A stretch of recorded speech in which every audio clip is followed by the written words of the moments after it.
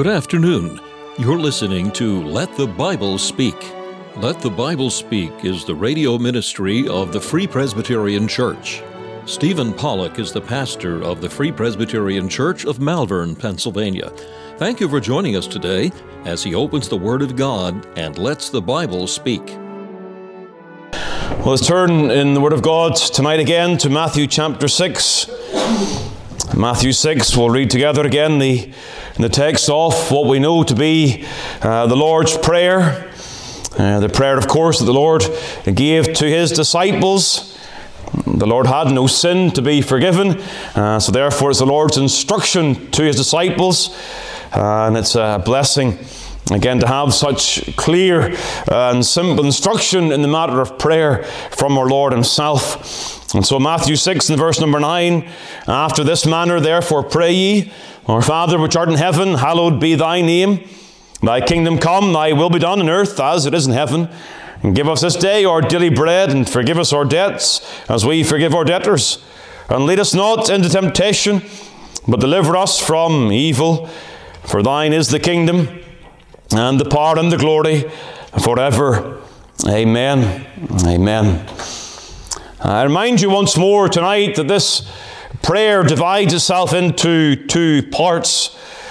It's so noted because of the language used, thy language in the first three petitions. Hallowed be thy name, thy will, and thy kingdom. And then the second three petitions have to do with the or and the us petitions. We have the prayer, give us this day, forgive us our debts, and lead us not into temptation. And so those who have written and preached upon this prayer have emphasized that division that is in the petition, that our prayers, that they would have a Godward focus, and that our chief concern in prayer would be for the name, the kingdom, and the will of God. But when you begin to think about the second half of the prayer, what stands out is the attention that is given to the issue of sin. Sin comes to the fore. Remember again that the Lord is teaching the disciples what they are to pray as those who believe in Him. And this is a prayer for those who are subjects of the King, or part of the kingdom of Christ. These are kingdom petitions. And as those who submit to Christ, well, there is this important issue of sin. In simple terms, we are looking at the matter of the prayer that God would forgive us our sins when we sin, and that God would help us not to sin. That's a simple understanding of the last two petitions. Dr. Cairn puts it this way: we are to pray for pardon, and we are to pray for prevention. In fact, the reference to the daily bread in some ways speaks of the problem of sin. Now, from the curse of the fall, we have to pray for the obtaining of bread. Bread itself coming in the grace of God in light of our fall into sin. And so we're looking at how we live in a fallen world with our own fallen nature. We see that even our personal prayers, that they center on God.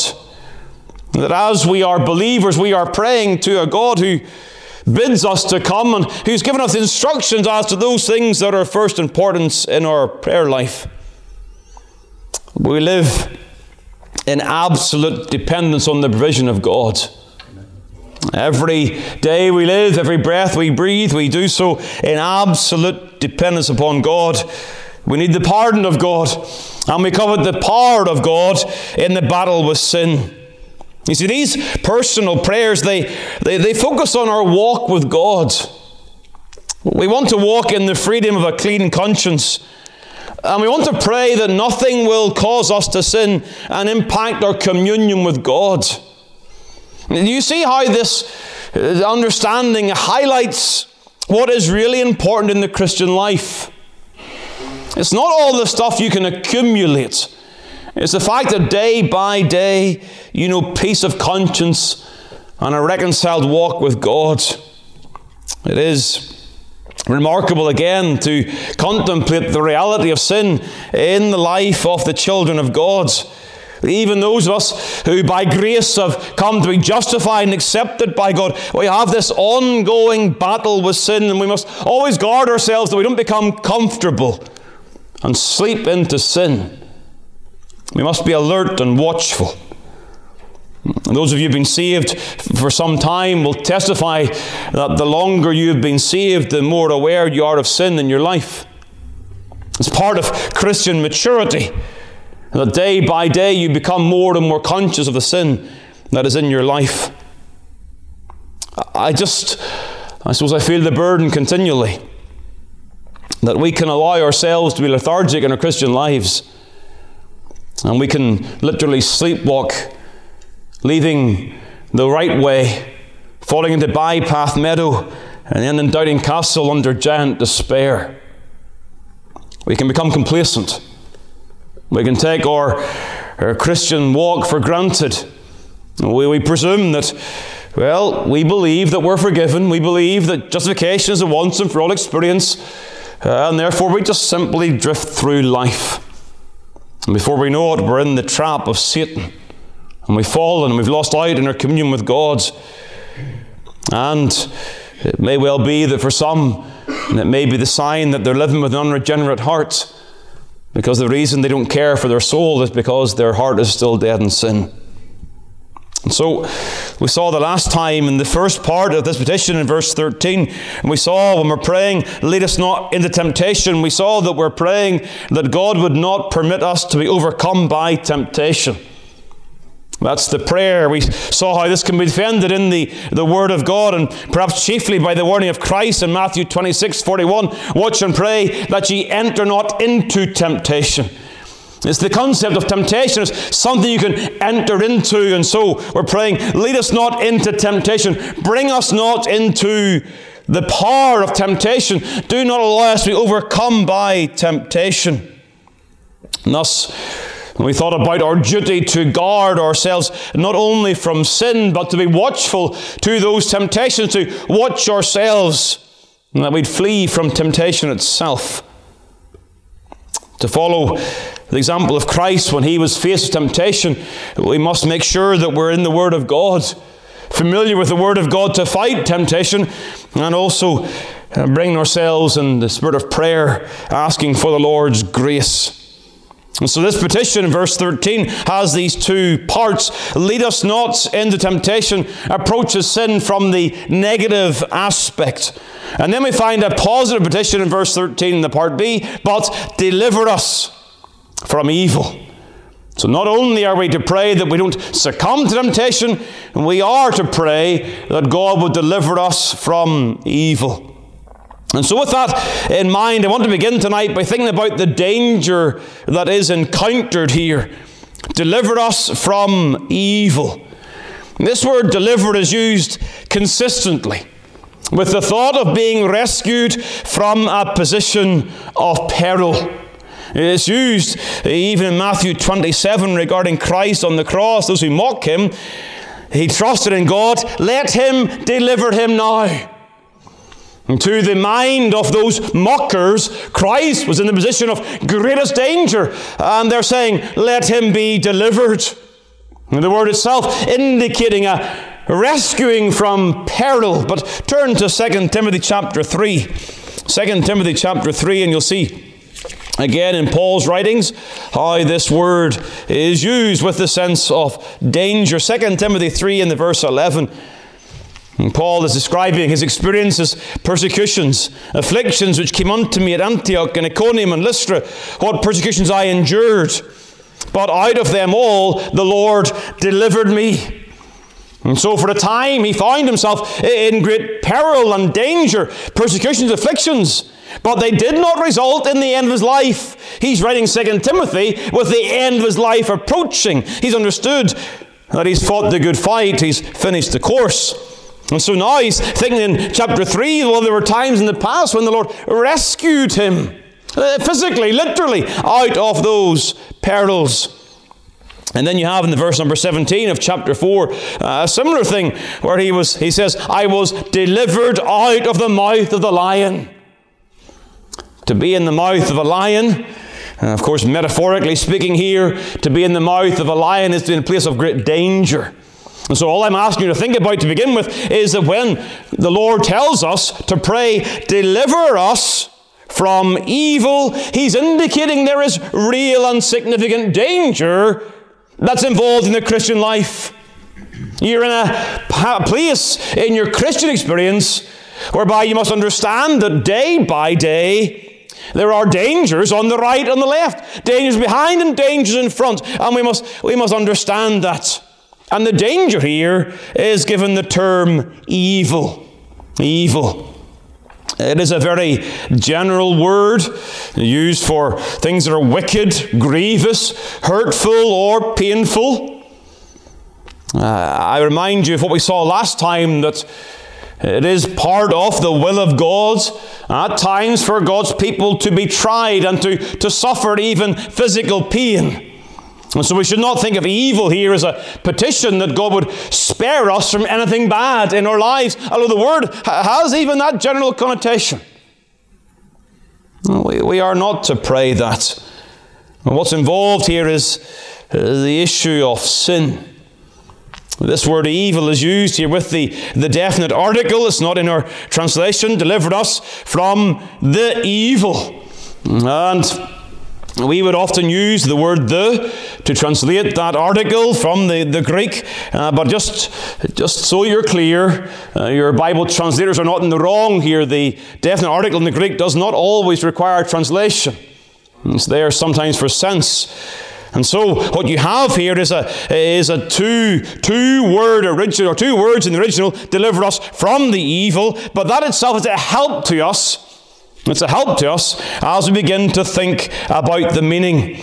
Because when the word evil is used along with the definite article, it is used in two main ways. And these two main ways are closely related.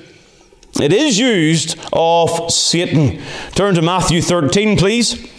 Matthew 13, and let's just note a number of places where this word evil, along with the definite article, is used with respect to Satan. Matthew 13, the verse number 19, in the description of the parable of the sower, when anyone heareth the word of the kingdom and understandeth it not, then cometh the wicked one. There's the word, the wicked one. It's a description of Satan's activity. Verse number 38 of Matthew 13. The field is the world, the good seed are the children of the kingdom, but the tares are the children of the wicked one. Again, the same form being used here in Matthew chapter 13. It's also used that way in Ephesians chapter 6. Ephesians chapter 6 and the verse 16, where it says, praying always with all prayer and supplication in the Spirit, watching there, that's verse 18, above all taking the shield of faith, wherewith ye shall be able to quench all the fiery darts of the wicked. And of course, the context is the devil, verse 11, against the wiles of the devil. But in verse 16, the devil termed as the wicked. And then turn please to 1 John chapter 2. 1 John chapter 2. 1 John 2 and the verse number 13. I write unto you, fathers, because ye have known him that is from the beginning. I write unto you, young men, because ye have overcome the wicked one. Again, the same sense of the words being used here. They've overcome Satan in their battle with sin. It's a commendation for their fortitude in their Christian life. And then one other reference is 2 John 3 in the verse number 12. Not as Cain, who was of that wicked one and slew his brother. And then chapter 5 of 1 John and the verse number 18. We know that whosoever is born of God sinneth not, but he that is begotten of God keepeth himself, and that wicked one toucheth him not. So we're not expounding these texts. I'm just simply showing you the common usage of the word evil or wicked with the definite article often is a reference to Satan and his person. But it's also used, actually in the very next verse in 1 John 5, verse 19, it's used in a more general sense with regards to to wickedness itself. Verse 19, and we know that we are of God, and the whole world lieth in wickedness. But even there, it is a connection with the work of the devil. Remember Ephesians chapter 2, that those who are still dead in their sins, they're walking according to the prince of the power of the air, who worketh in them. And so we have here this warning that we would be careful, be aware of the danger. And the danger is of Satan and his activity in this world that would harm the child of God. And so we're to pray. We're to pray that God will rescue us from sin in all forms, especially as propagated by the devil. And so we must not trivialize the foe we face. The Lord has given us this prayer. Deliver us from evil. Deliver us from sin. Deliver us from the influence of the devil. I would assert that the child of God cannot be demon-possessed. We have the Holy Spirit. We cannot have a demon cohabiting with the Holy Ghost. But if the devil and his angels can attack the Savior, so the devil and his angels can attack us. He is a roaring lion, seeking whom he may devour. He is the dragon or adversary. The terms that are used for Satan are terms that denote danger. His desire is to destroy. Oh, praise God, he will not succeed. None can pluck us from the Father's hand. But let us not be unmindful of danger, and let us not presume that because we're safe in the Father's hand, that therefore we are not to use the means of prayer. We are kept by God in answer in part to our prayers. Deliver us from evil. Only by prayerfully depending on God's grace and strength will we be delivered from ruin. This again is an important thing to understand in the Christian life. The outcome is secure.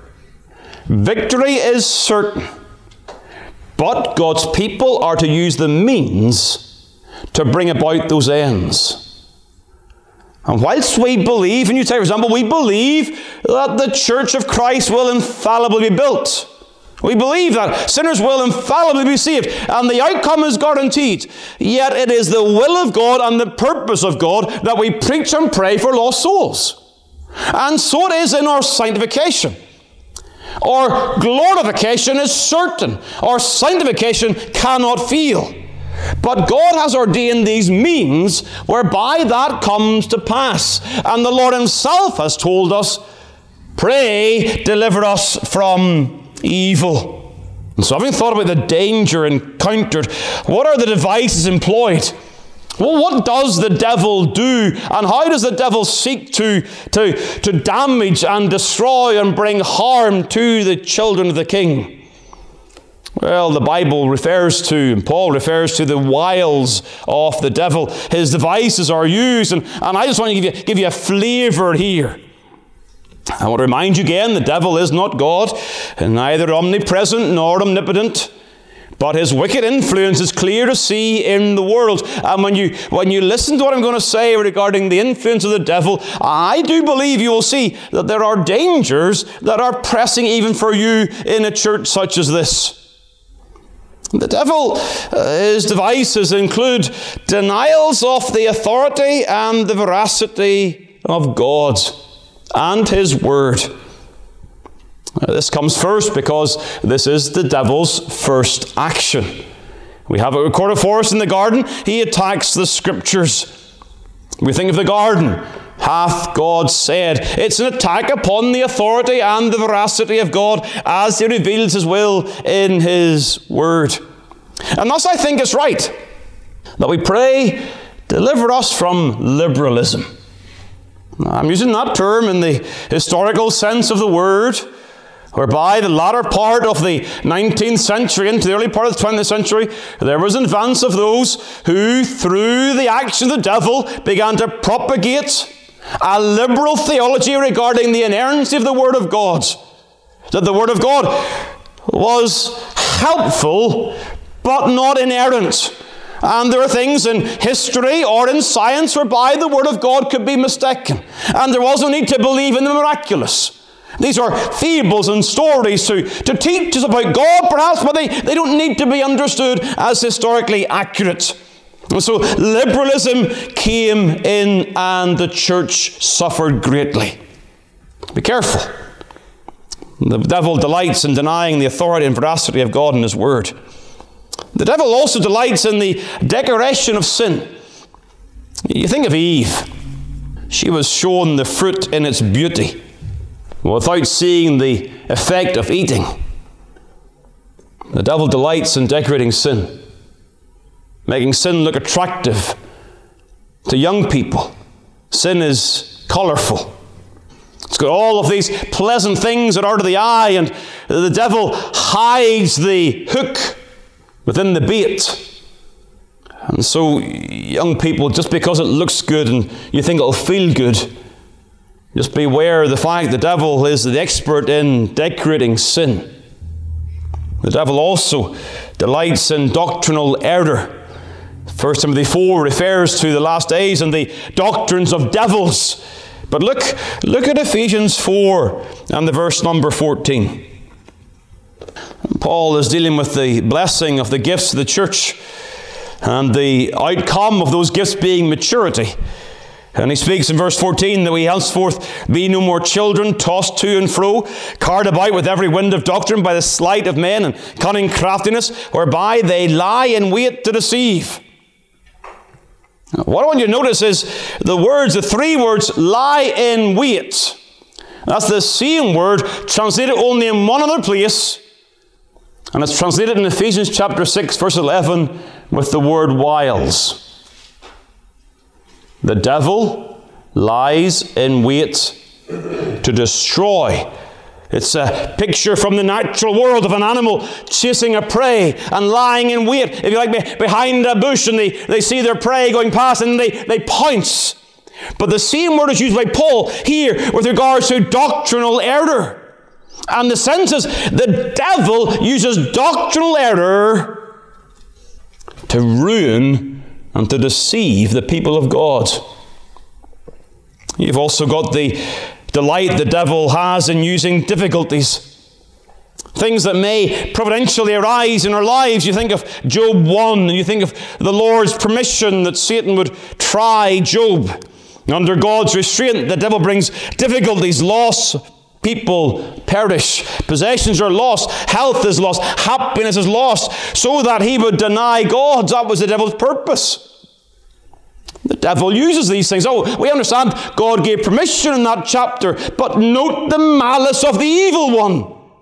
He would use difficulties, not with the aim of our sanctification. That's what God does. But difficulties so that we would curse God and die. And so Paul, under God, was kept from pride and spoke of the messenger of Satan that buffeted him. Satan sought to destroy him. God is pleased to use it for his good. But don't miss the point. Hardships can come into our lives as the Lord allows the devil to bring those things into our experience. And of course, we can't go on without thinking about the doubts. The devil delights to use doubts in the heart of the Christian. He is the slanderer, the accuser of the brethren. Joshua the high priest, Zechariah 3, it is Satan who is there resisting him. You think of the armor of God in Ephesians chapter 6, and you see the emphasis, verse number 16, above all taking the shield of faith, the shield that protects the heart.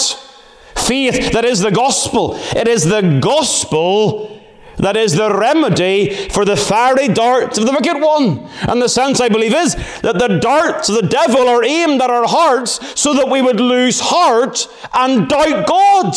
And then we'd succumb to unbelief. So we take the shield of gospel faith to resist the devil. But you see the devices here. The devil would fire his darts so that we would succumb to doubt. Do you see the danger? I'm not making these things up. These are biblical principles founded upon the Word of God, where God in His grace warns us. And then Christ says, pray this, deliver us from evil. You see, in praying this petition, we're asking for deliverance from the devil's devices so that the opposite would be true. We're praying, deliver us, so that we would believe, trust, and obey the Word of God, so that we would see sin not as attractive, but as exceedingly sinful, so that we would grow in truth and contend for the faith, so that we would not deny God in life's trials, and so that we would enjoy the blessing of full and lasting assurance. Which leads finally to the deliverance enjoyed. We are here exhorted to be active. I think of the words of James chapter 4 and the verse number 7. Submit yourselves therefore to God, resist the devil and he will flee from you. In all of our praying, our prayers are to be accompanied by action. We're not to sit back, pray and do nothing. We are to pray and then be active. We understand that in evangelism, and we should understand that also in the area of sanctification. As we pray for God to deliver us from evil, so we ourselves must be active in resisting the devil, watching his devices, fleeing from his devices.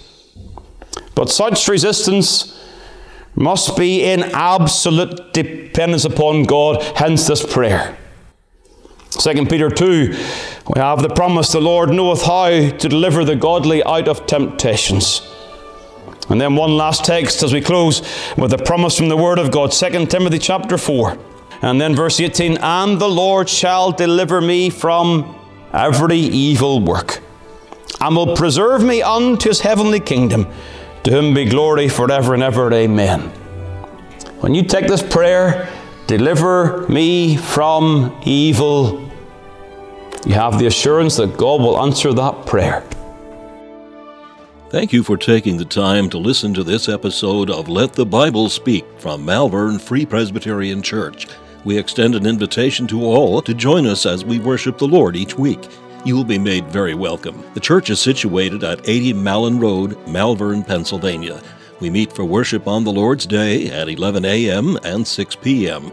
A Bible study and prayer meeting is also held on Wednesday evenings at 7 p.m. If you'd like more information about the gospel or the church, please call 610-993-3170. That's 610-993-3170. Or email malvernfpc@yahoo.com. We preach Christ crucified.